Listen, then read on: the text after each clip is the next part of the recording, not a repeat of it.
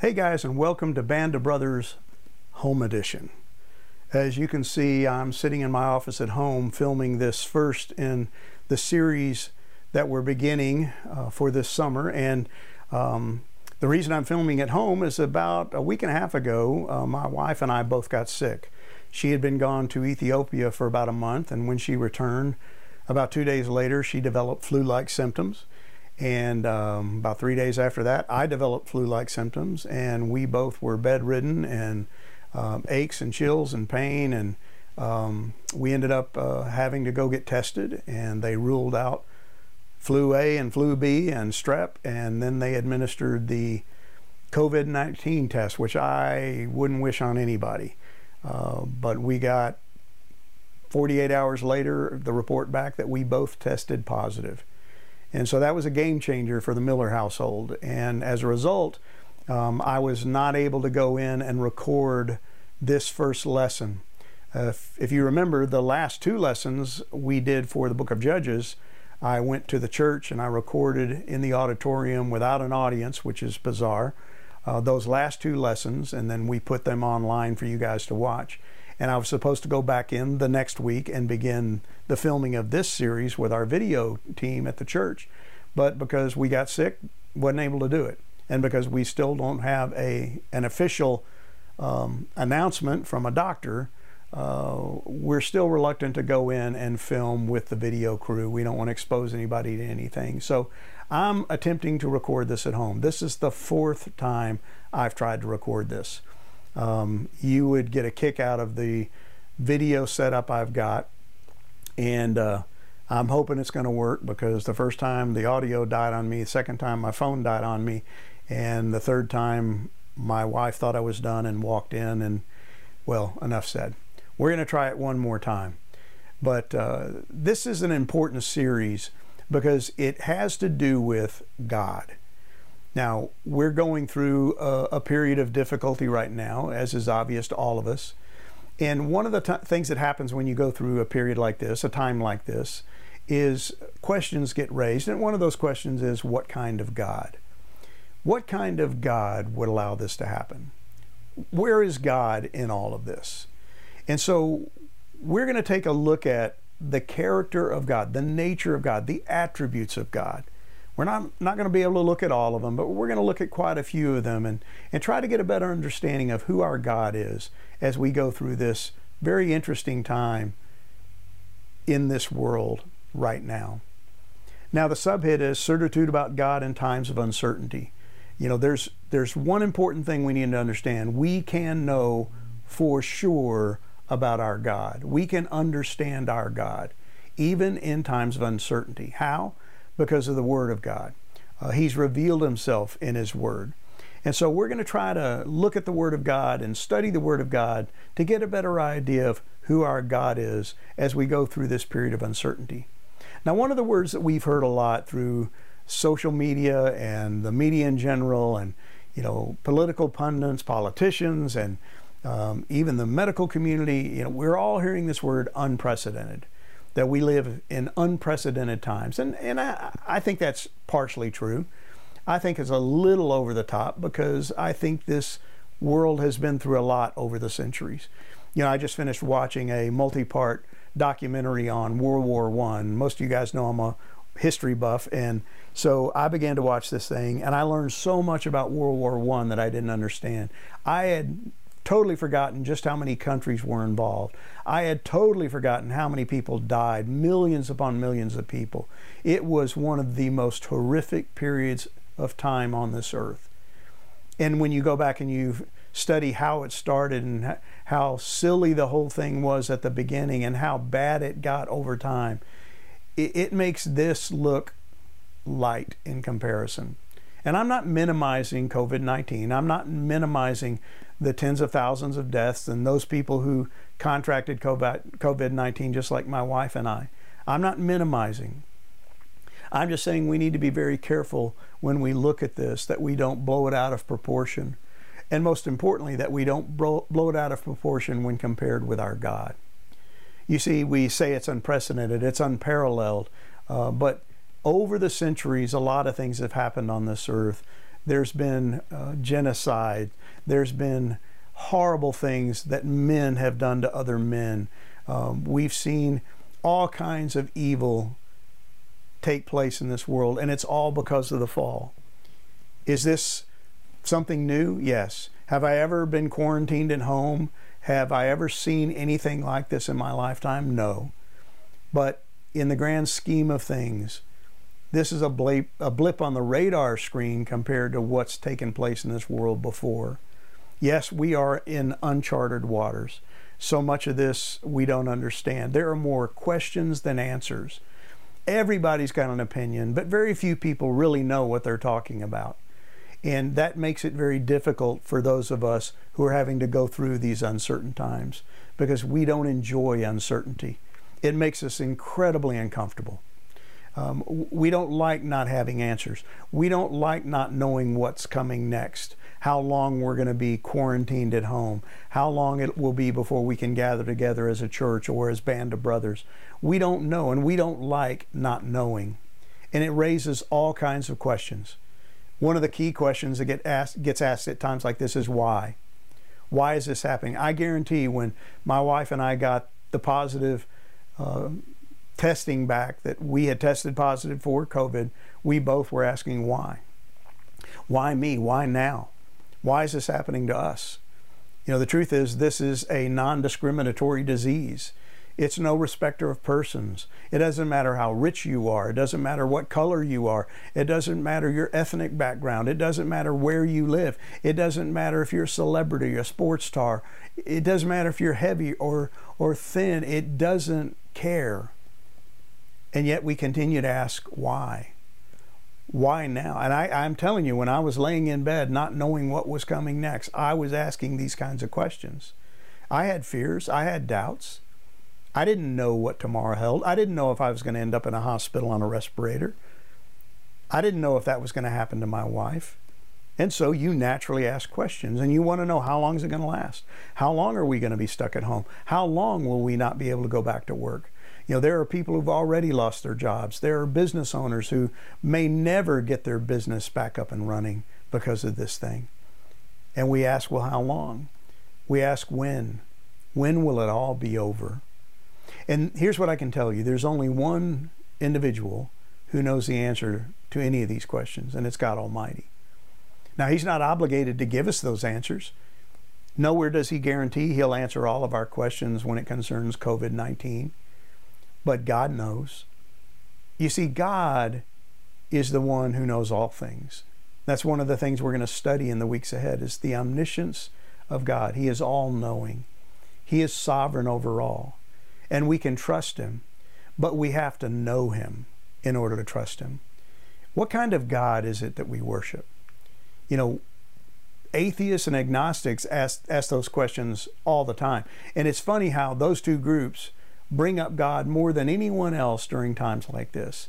And they point their fingers at people like you and I who believe in God, worship God, who have a saving relationship with Jesus Christ, and they start asking, what kind of God? What kind of God would allow something like this to happen? It's not that they believe in Him. They want to know from you why you believe in a God that would allow this to happen. What kind of God lets the elderly and innocent suffer? And we know that they do as a result of this disease. The elderly are especially vulnerable. Those who have weakened immune systems, who have weak hearts and weak lungs. Why would God, what kind of God would let that happen? What kind of God lets evil, allows evil to enter the world? And that question has been asked for centuries, ever since the fall. What kind of God allows evil? But see, evil is the result of the fall. Evil is the result of the sins of mankind. Evil is resident around us. It's everywhere. And we see it not only in the society around us, but in our own lives, in our own homes. It's real. It's ever present. But they ask, what kind of God who has the power to prevent a disease like this would refuse to do so? It's that age-old question. If He's powerful enough to do so, He must not be loving. If He's loving, He must not be all-powerful if He doesn't get rid of something like COVID-19. How can a God who claims to be loving allow suffering? These are classic questions. And they're asked by atheists, agnostics, and even Christians at a time like this. And here's what happens. When circumstances like this take place, we begin to look at our God through the lens of our circumstances. And it's only normal, right? When my wife and I were bedridden, when we were sick, when we were shivering and cold and sweaty, and we were very aware of our circumstances. We felt the pain. We were worried about our health because our circumstances were everywhere around us. They were palpable. We could feel them. And so we looked at the world through our circumstances. But here's the danger for us as Christians. When we look at God through our circumstances. In other words, our circumstances become the lens through which we define God, the way we look at God, how we begin to understand our God. You see, that's the reverse of what God would have us do. God would have us look through Him as the lens and look at our circumstances and understand our circumstances based on what we know of Him. But here's the problem. You have to know Him. You have to understand Him. You have to have an awareness of who He is, what His character is like. Otherwise, you will judge God based on your circumstances. If things are great, God is great. If things are bad, God is bad. Or at least God is not good. God is not gracious. God is not loving. God is not kind, based on my circumstances. So what we're going to try to do over the weeks ahead is begin to understand our circumstances based on a better understanding of our God. How we see and understand God is going to determine how we view this thing we're going through. You see, you can't depend on the news media. You can't depend on the politicians, either on the right or the left. You can't depend on the opinions of your friends. You can't depend on social media. You're going to have to understand these circumstances based on God. And so we're going to try to discover more about our God. You know, the graphic we've chosen for this series is the lighthouse. Now, there are not a lot of working lighthouses anymore, but at one point in time, lighthouses were very important. They were the means by which sailors could navigate either uncharted waters or dangerous waters, waters that had hidden shoals or reefs, or in the period of a storm, they could count on this light to guide them away from the shore and guide them safely into harbor. A lighthouse is meant to guide. It's meant to direct. It's meant to help us get through the difficulties of life.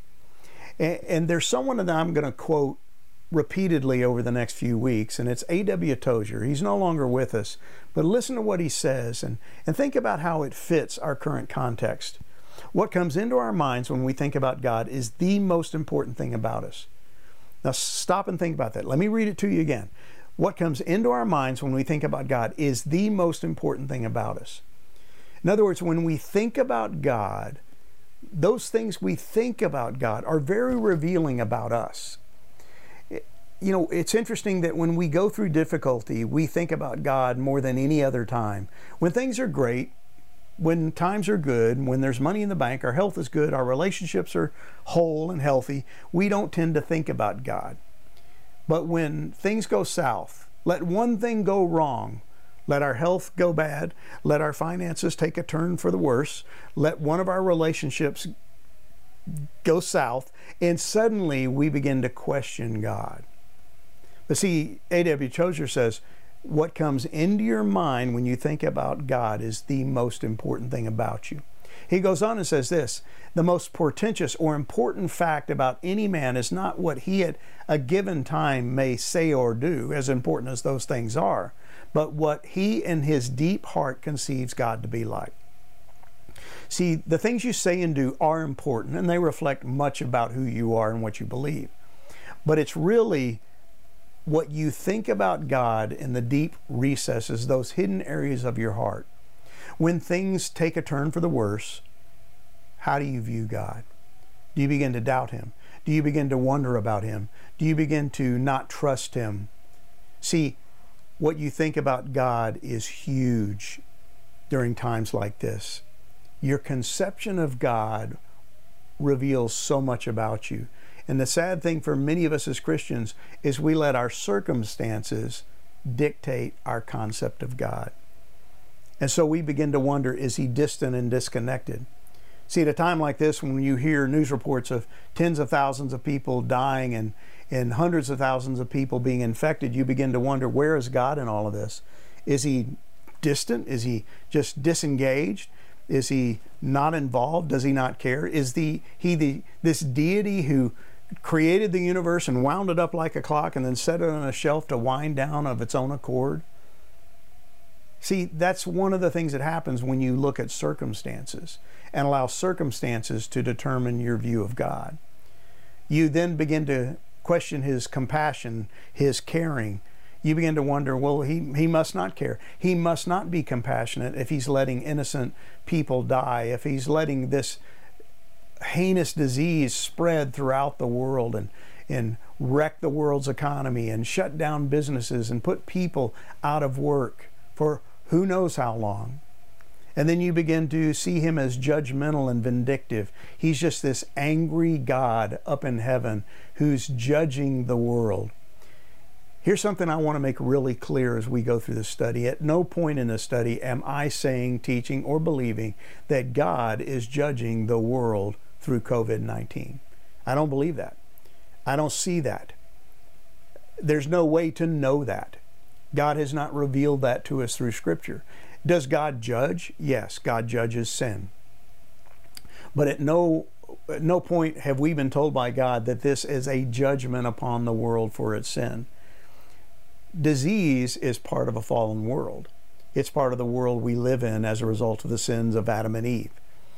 And so I want you to understand that at no point am I saying that God is judging the world through COVID-19. That's not what I believe. I do believe that God is trying to reveal himself to the world through this. He's trying to get the world's attention and trying to reveal to a lost and dying world that there is a living God who cares about, who is compassionate. Does God judge? Yes. But God is also loving and compassionate and gracious and kind. But do you believe that?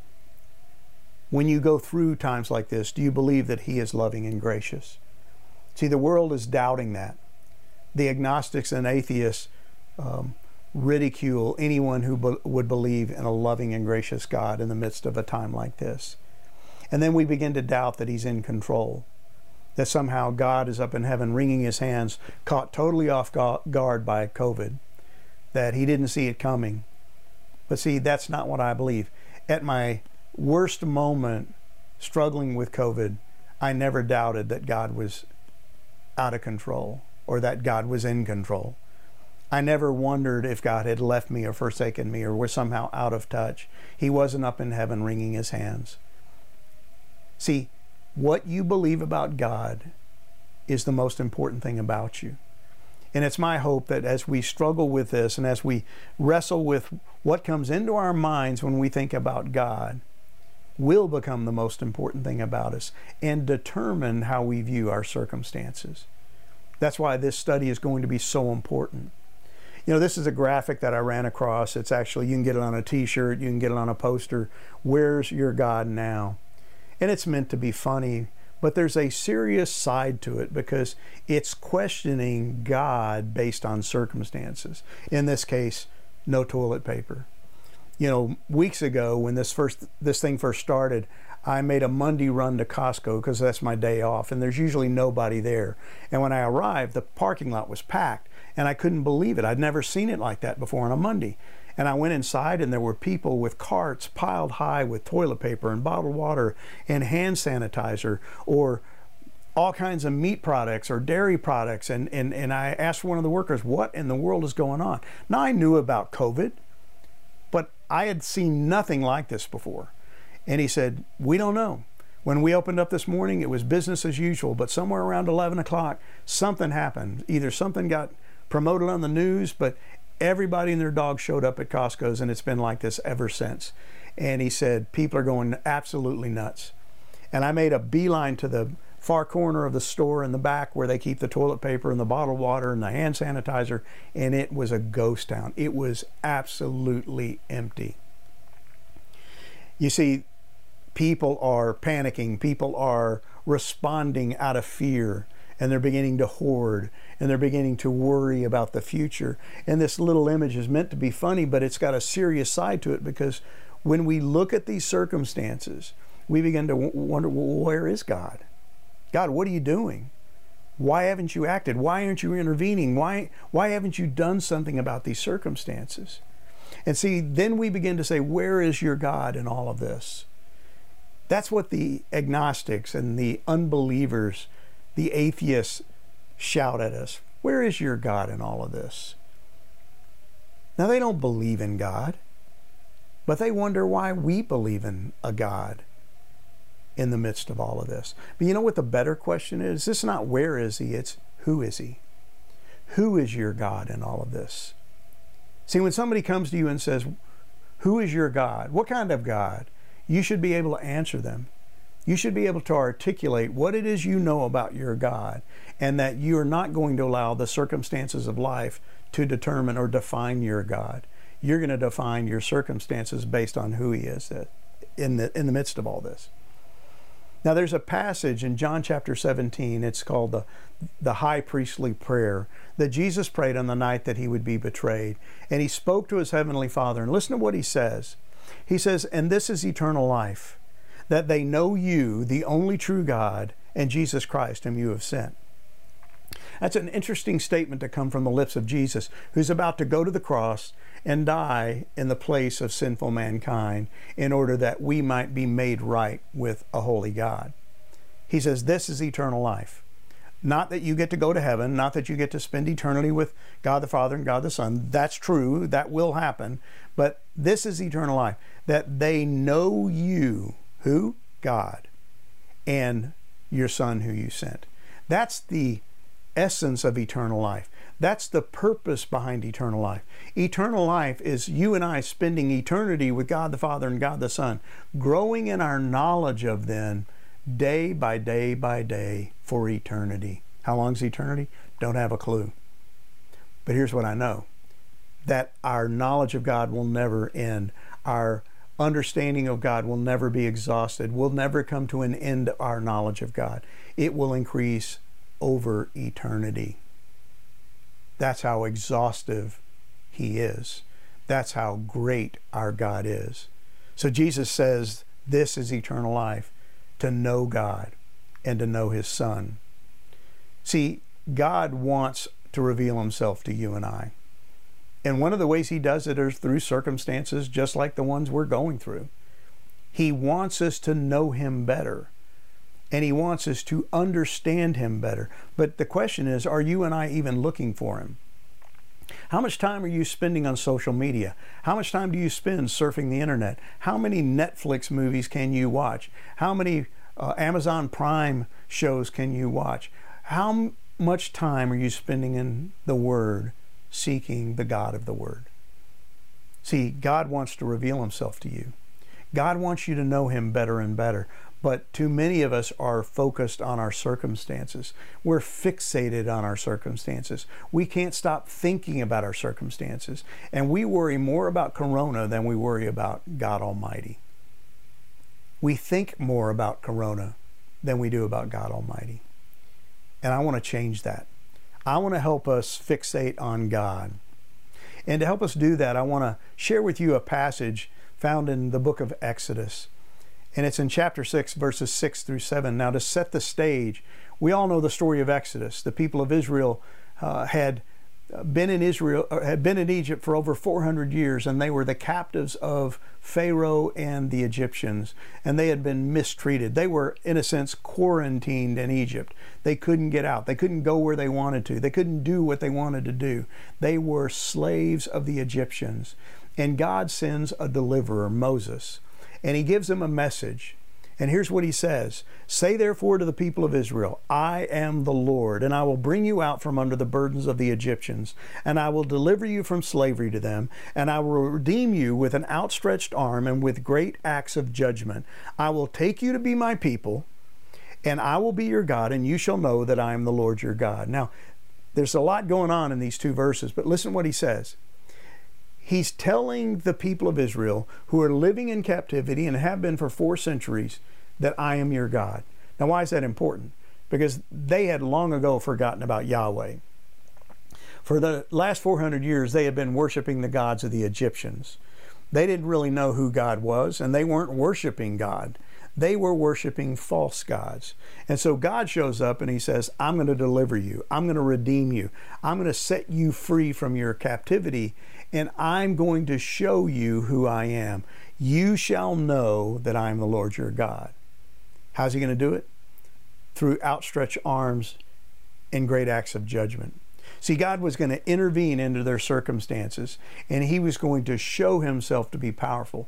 Now, what's interesting is that he says this long before Moses did any miracles, long before any of the 10 plagues were done, long before the crossing of the Red Sea on dry ground, long before they crossed the wilderness.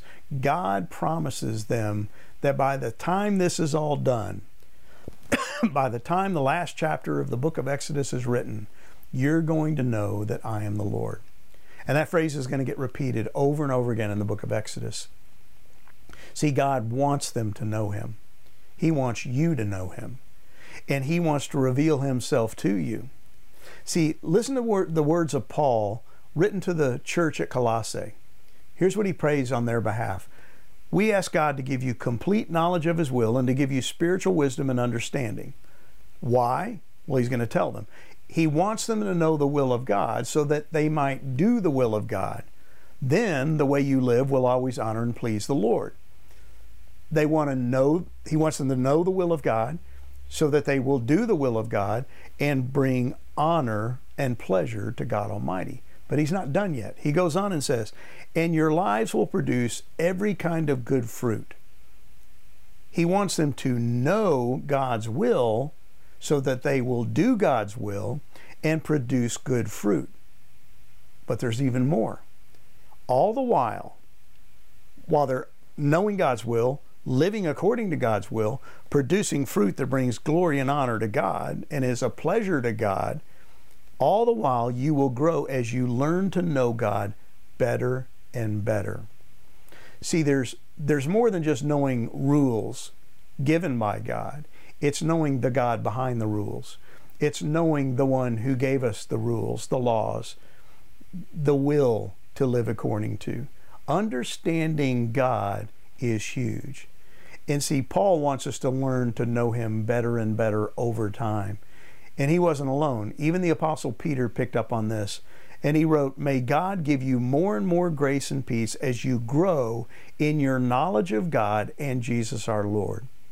See, when we come to faith in Christ, we come to a saving knowledge of Jesus Christ, and then he introduces us to God, his Father, and he restores us to a right relationship with him. And we are able to know God intimately, personally. We can now communicate with him. We can come into his presence, and we can pray to him, and we can speak to him, and he speaks to us through his Holy Spirit and through his Word. But there's more to it. We're to grow in that knowledge. It's not to be stagnant, but it's to grow over time. That's part of what it means to grow in Christ's likeness, to grow in sanctification. And he goes on and says, God has given us everything we need for living a godly life. We have received all of this by how? Coming to know him and increasing over time in our knowledge of him, the one who called us to himself by means of his marvelous glory and excellence. So over the next weeks, we're going to try to get to know God better. And A.W. Tozer adds this to his quote. He says, always the most revealing thing about the church is our idea of God. Again, what do you think about God? Just as her most significant message is what she says about him or leaves unsaid, for her silence is often more eloquent than her speech. She can never escape the self-disclosure of her witness concerning God. In other words, you can go silent, you can say nothing, but your life will reveal volumes about what you think about God. The church's silence speaks volumes about what it thinks about God, especially at a time like this. See, we should be speaking up. We should be shouting the glory of God, the goodness of God, the righteousness of God, the grace of God, the mercy of God, because we know God. See, our idea of God speaks volumes. We know this: God speaks to us through His Word. That's the reason we study the Word. It's the reason we're doing this study. God speaks to us through His Word. But here's something we often overlook, that His Word reveals God through His actions. In other words, if we go back to Exodus, we see God promising that I'm going to outstretch my arm. I'm going to do marvelous works on your behalf. I'm going to do things, actions, and you're going to know me through those actions. And we have the benefit thousands of years later of being able to go back and to read the books of the Bible, the Old Testament in particular, and see the acts of God and learn about our God through His actions on their behalf. We see the same thing in the New Testament, especially in a book like Acts, where we see God working in tremendous ways through the lives of those early believers, accomplishing incredible feats and miracles and leading countless thousands upon thousands of people to faith in Jesus Christ. See, God reveals Himself through actions. He becomes visible in our circumstances. And that's why times like this are so important, that we look for God in the midst of our circumstances. See, He told the people in Egypt, "You shall know that I am the Lord." How? By the things that I do on your behalf. He even said the Pharaoh and the Egyptians are going to know that I'm the Lord. Now, that doesn't mean they're going to worship Him. It means that by the time this is all said and done and the 10 plagues are over, they're going to know that God, Yahweh, the God of the Israelites, is greater than any of the gods of the Egyptians. So God wants you to know Him. God wants you to understand Him. Now, over the last few weeks, I've been trying to spend more time in the Word, seeking to know God. And I've been reading the book of Micah, the book of Ezekiel, the book of Jeremiah, Isaiah, the book of Job, trying to get a better understanding of my God. And if you have your Bible, I'd like you to open it up to the book of Ezekiel, and we're just going to do a quick little word study, or a study through the book of Ezekiel. And we're going to begin in chapter 5, verse 13. And I've got it here on the screen. But it says, "Thus shall my anger spend itself, and I will vent my fury upon them, and satisfy myself, and they shall know that I am the Lord." There's that phrase again. "That I have spoken in my jealousy when I spend my fury upon them." Now, who's the them? Well, the them is the Israelites. Now, this is centuries later. This is long after the people were freed from their slavery in Egypt. They were taken across on dry ground across the Red Sea. They were led across the wilderness for 40 years. They were led into the land of promise by Joshua. They conquered most of the people living in the land. God awarded to the 12 tribes their inheritance of the land that He had promised to Abraham. And they were living in the land, and He had given them kings like David and Solomon. And then Solomon, the son of David, sinned against God, had 700 wives and 300 concubines, and began to worship the false gods of his pagan wives. And God split the kingdom in half, forming the northern kingdom of Israel and the southern kingdom of Judah. And more kings came over time, and those kings, for the most part, were ungodly kings. They were unfaithful kings, and they led the people into idolatry, to the point where God eventually brought the Assyrians, who conquered the northern kingdom of Israel and took them into captivity and destroyed their capital of Samaria. And then hundreds of years later, God sent the Babylonians, who would come and destroy the southern kingdom of Judah and destroy the capital of Jerusalem and demolish the temple of God and take tens of thousands of the people of Judah into captivity in Babylon, where they would remain for 70 years. And the book of Ezekiel is God speaking through His prophet Ezekiel to the people in Israel, warning them of the judgment to come. Now, listen to what He says. "And they shall know that I am the Lord, not through mighty acts of deliverance, but mighty acts of judgment." And it goes on, if you skip down into chapter 6, verse 10, it says, "And the slain shall fall in your midst, and you shall know that I am the Lord." See, God's going to reveal himself through devastation, through the killing of people who have turned their backs on him. You skip down a little bit further and it says, and they will be loathsome in their sight for the evils that they have committed, for all their abominations. Verse 13, and they shall know that I am the Lord. I have not said in vain that I would do this evil to them. Over and over again, we see God reminding the people of Israel what he's going to do to them. And 31 times in the book of Ezekiel, he says, and you will know that I am the Lord. Most of it will come through judgment. Most of it will come through God bringing judgment upon the people of Israel for their unfaithfulness to him. But if you skip all the way forward to chapter 34, there's a change in the tone. Listen to what it says. Chapter 34, and this is verse 27. And they, the people of Israel, shall know that I am the Lord, when I break the bars of their yoke and deliver them from the hand of those who enslave them. See, God is now telling the people of Israel, yes, I'm going to judge you. Yes, I'm going to punish you for your sins. Yes, I'm going to reveal myself through judgment. But there's a day coming when I'm going to restore you to the land, and you will know me, not because of judgment, but because I'm going to break the bars of your yoke. You're going to get set free. I'm going to restore a remnant of the captives in Babylon, and I'm going to send them back to the land of Judah. And you're going to rebuild the city of Jerusalem and restore the walls, and you're going to refurbish the temple, and you're going to reinstitute the sacrificial system, because that's the kind of God that I am.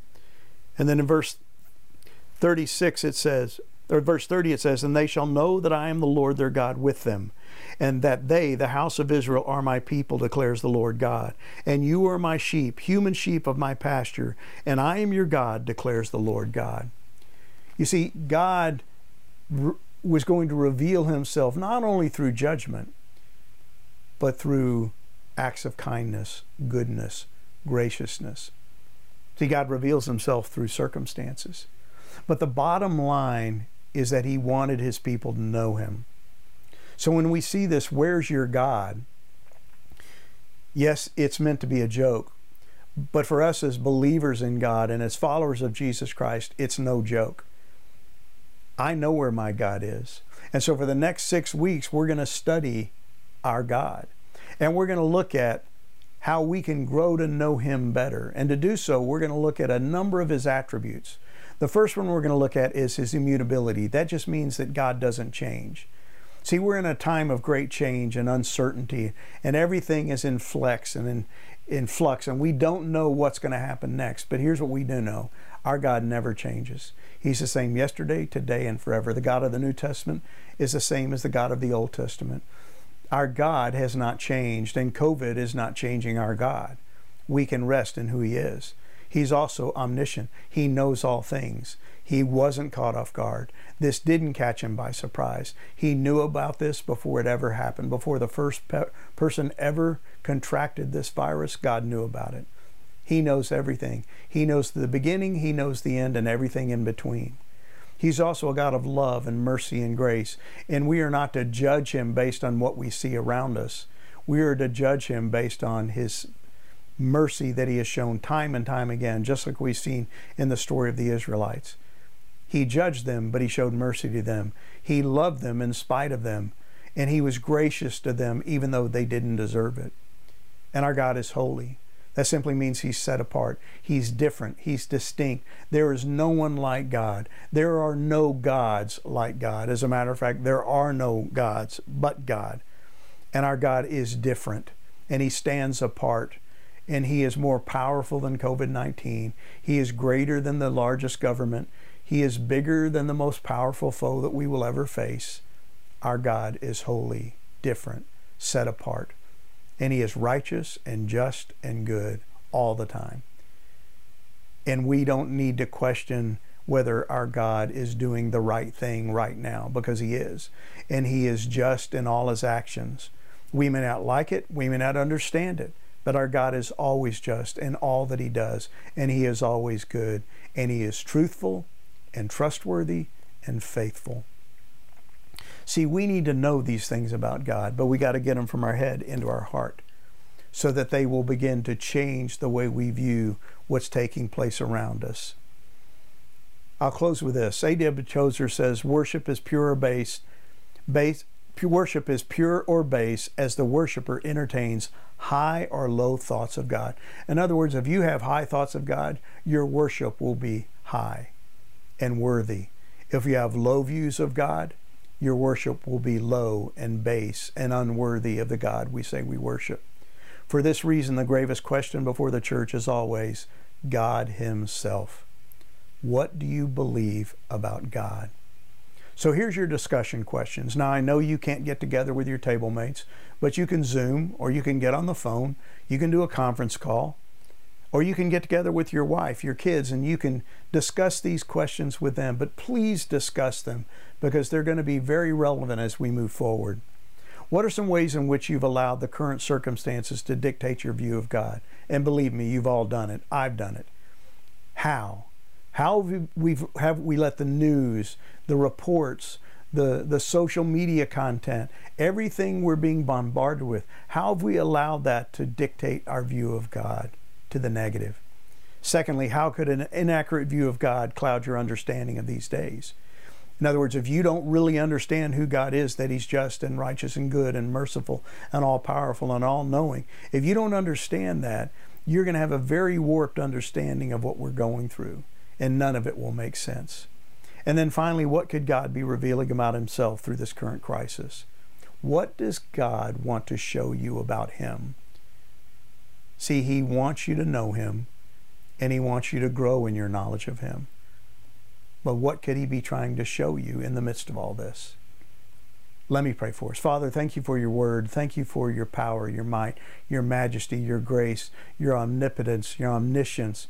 That, Father, You are totally in control. You are sovereign over all things. You're not up in heaven wringing your hands. You are trustworthy. You are faithful. You are good all the time. Would You help us to understand that and to grow in our knowledge of that and our knowledge of who You are and how we can trust You even at a time like this. And we pray this in Jesus Christ's name. Amen. You guys have a great day and a great week, and we'll see you next week for week 2.